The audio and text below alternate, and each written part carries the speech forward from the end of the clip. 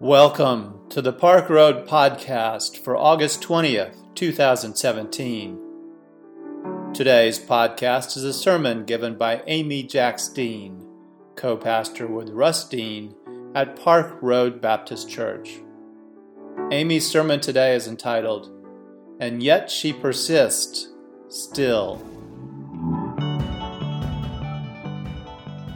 Every week, I will say I'm picking up on the Esther thing, even though so much has happened in our country this week, and we will speak to that during the prayer of intercession. But I didn't want to just drop this and leave it hanging, because I did that back in March when I really felt the need to use Queen Esther to talk about some things that I feel like need to be said about women. And I had planned to do that before the presidential election. I planned it for March, thinking we'd be far enough away from the whole Hillary thing and the Trump thing. And, we got to March and we weren't past it. And feelings felt a little too raw, and I just didn't feel like I could tackle this issue at the time. And then we put out there, what do you want us to preach about this summer? And one of our young adult women said, Esther, Esther, Esther.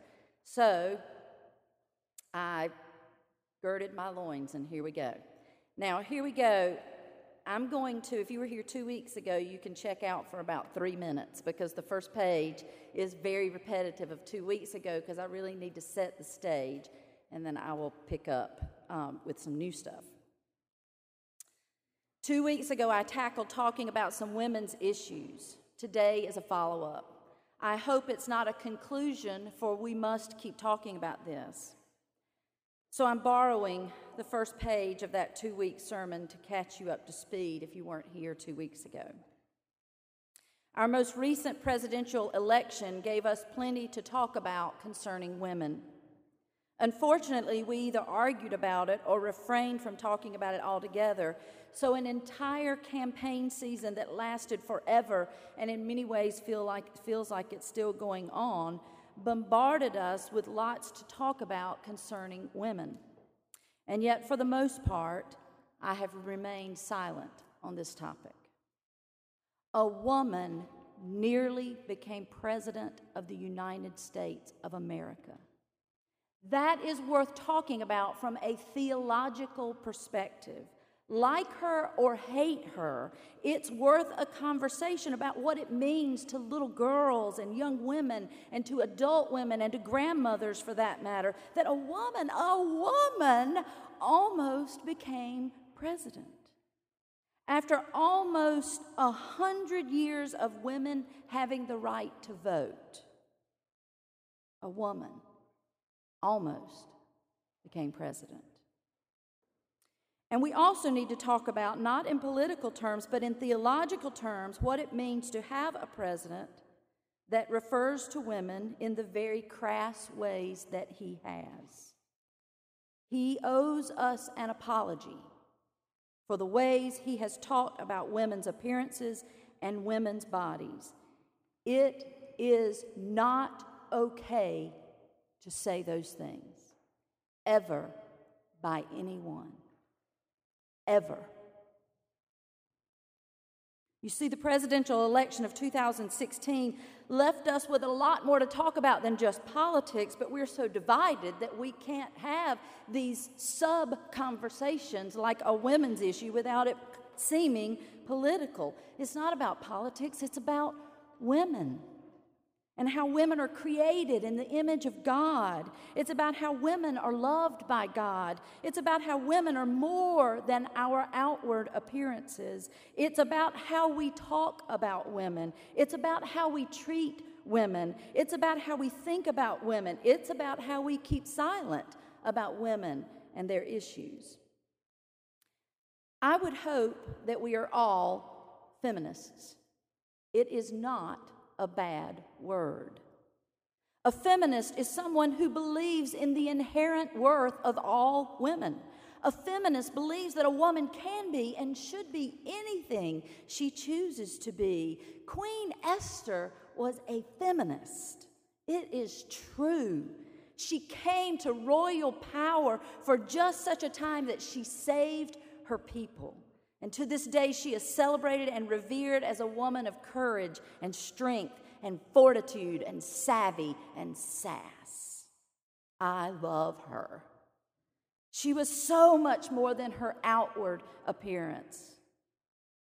Part of the story is about Queen Vashti, who left her royal throne and decided to claim in her own feminist way no to being treated as a commodity just for her good looks. She too is to be admired for stepping away from a system where only her body and her appearance are appreciated. And then Senator Mitch McConnell, very, I think, accidentally, stepped into a fray on the Senate floor when he said about Senator Elizabeth Warren. Senator Warren was giving a lengthy speech. She had appeared to violate the rules. She was warned. She was given an explanation. Nevertheless, she persisted. And it took off like T-shirts and coffee mugs and tattoos. Nevertheless, she persisted.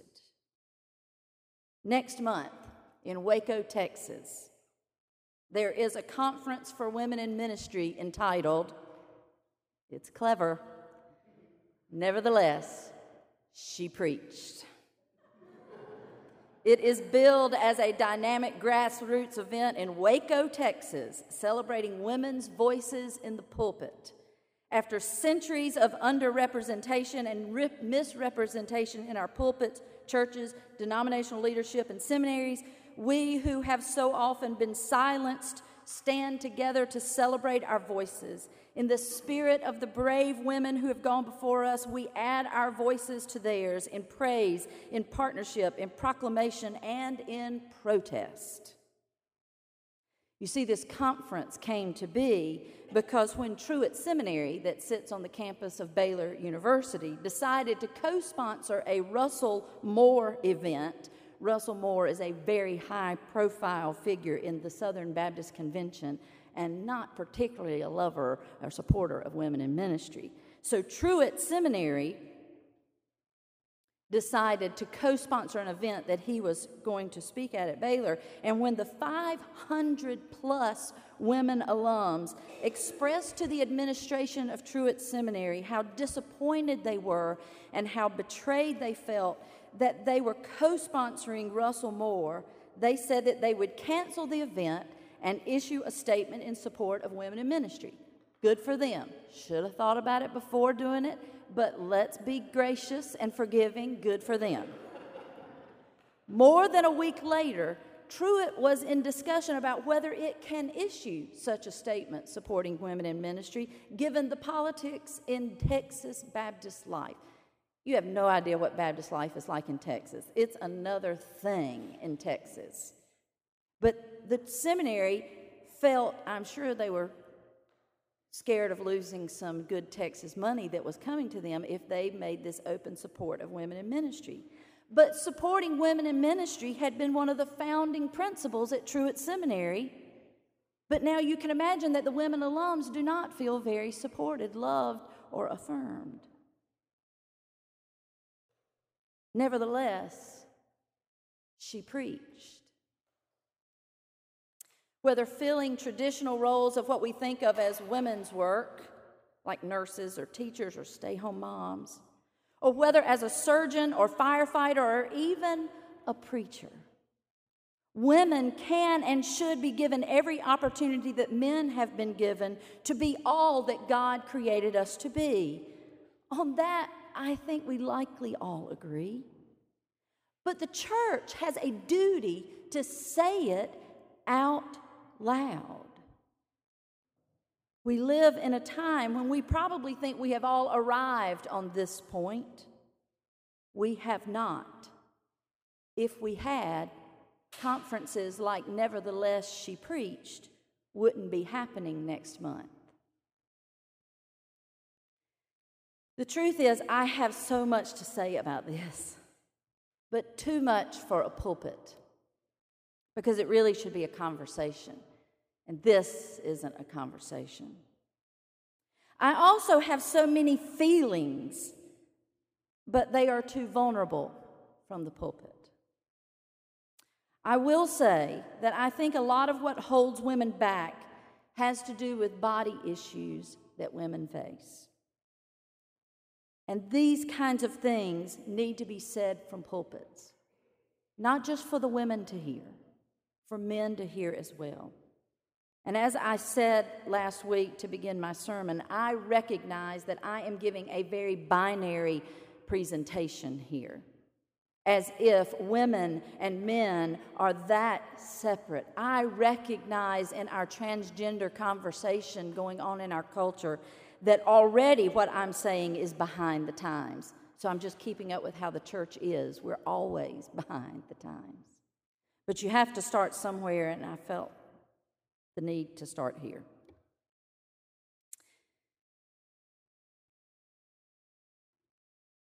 I think a lot of what holds women back has to do with body issues that women face. It comes from within ourselves, yes, but those inner feelings are fanned into flame by a culture that still judges, reviews, and evaluates women by their outward appearance more than anything else. I watched a video of a photo shoot for a model. It's another one of those Dove ads that I mentioned a couple of weeks ago. Love the Dove campaign about women. Buy Dove, buy Dove, buy Dove. I don't even use Dove, but I will, because they're doing such a great job of talking about women's bodies and the issues that come with our bodies. So this Dove campaign, one of the videos is a photo shoot of a model. They bring in this very regular-looking woman until the professionals get a hold of her. And then she is transformed into another kind of beautiful, a made-up beautiful. She was beautiful to start with, and then she was another kind of beautiful, a made-up beautiful after they finished. Now, let me tell you, I love makeup. I love makeup. I always have loved makeup. I wanted to wear makeup long before my parents would let me wear makeup. I will not give up my makeup. I admire Alicia Keys, I really do, and her #NoMakeup movement. I am on board with it 100%. I want all of you women and girls to do it. I'm not going to, but I support you from the core of my being. I want you to do it. She's on to something with that. And I will tell you, at Camp Prism this summer, on the first night after all the girls were in bed, and I went and took my shower and washed my face, and I came out. Honestly, I scared the girls. I'm not kidding. They could not stop talking about what I looked like. And they weren't mean. It wasn't they were saying you're ugly. They were just saying how different I looked. Weren't you? It was different, wasn't it? They had a little look of shock. They really couldn't let it go. And finally, Kate Pulaski, who was the youth counselor, was like, guys, quit talking about it. I mean, it was I could apparently be a model for before and after for Merle Norman. I'm just saying. But it was so important for the girls to see me like that. I was completely comfortable without my makeup on. All the youth have seen me with no makeup on. It's not like I won't let you see me with no makeup on. They're not in the pulpit. I will always have on makeup here. It's just my thing, and I get to be who I am. That's what it means to be a feminist. I get to be who I am. And that's who I am. But what got me about this video of the model's transformation was not the makeup and hair. It was what they did to her with the help of computer technology.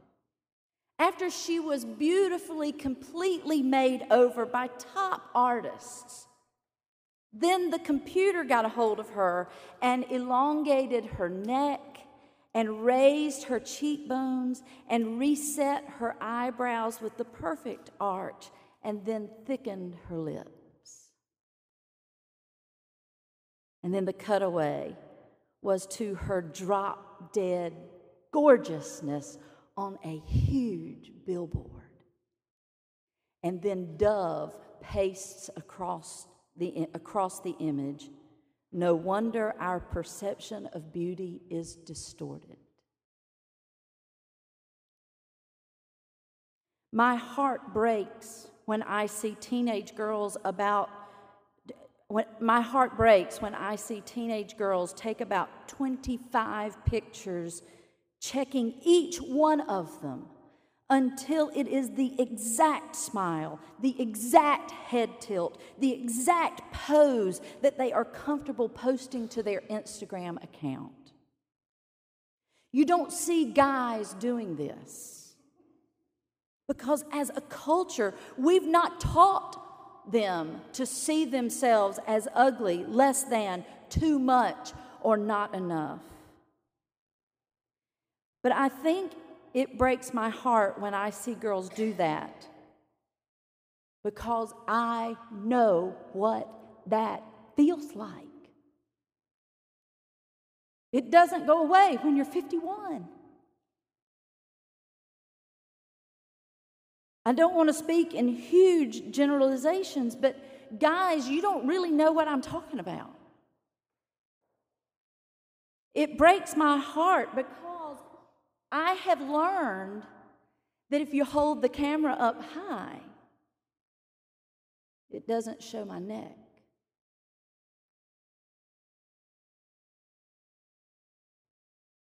This is gospel stuff. You're beautiful. The culture doesn't get to decide your beauty. God has already decided it. Women, stop doing that. Stop taking 10 pictures to get the perfect one. The first one is perfect enough. I have a good friend who's a minister, and she's on a little bit of a self-campaign to help women and their body issues. I love her posts. I read them over and over. 2 of her most recent posts are quotes, and the first one is this: women's body image is a collective issue our society suffers when half the population channels their creative energy into being smaller. When half the population channels our creative energy into being smaller, healthier is good. And maybe in the process of healthy, you might become smaller, but it should not be your goal. Her next quote says this: don't worry about your body. It isn't as small as it once was, but honestly, the world needs more of you. You look in the mirror like you've done something wrong, but you look perfect. Anyone who says otherwise is telling a lie to make you feel weak, and you know better. You've survived every single day for as long as you've been alive. You could spit fire if you wanted. Esther spit fire. I look back at that row of girls, of youth. You're beautiful. I'm sorry that even at 50 we don't sometimes get it. But I'm trying, and I want you to try with me. You are beautiful. Do not let billboards, magazines, and over-excessive sexualization in our society tell you anything else. You heard it here at church. Let that be your foundation. One of my favorite songwriters is a folk singer from Black Mountain, North Carolina, David Wilcox. He has an old song from the late 80s called Kitchen Blue. He spills a can of blue paint, and it kind of makes an interesting piece of art and puts it up on the wall, and everybody comes in, oh, who's the artist? It's so beautiful. And it was all an accident that he didn't even clean up, and it becomes beautiful art. And I thought about this one verse in his song. Now, most folks suffer in sorrow thinking they're just no good. They don't match the magazine model as close as they think they should. They live just like the paint by numbers. The teacher would be impressed. A lifetime of follow the lines, so it's just like all the rest. Leave it like it is. Never mind the turpentine. Just leave it like it is. It's fine.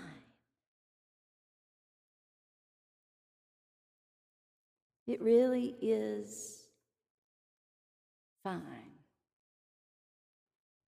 May it be so. Amen.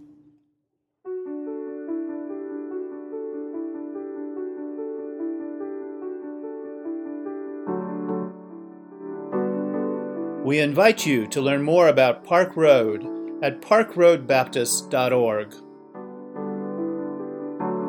Park Road is a progressive faith community located in Charlotte, North Carolina, encouraging independent thought, community service, social justice, and interfaith understanding. Today's podcast was produced with production help from Hugh Ashcraft, Brian Smith, Bruce White, and Rich Dower. Our theme music was composed by Brandon Michael Williams. Thanks for listening today. Grace and peace to you.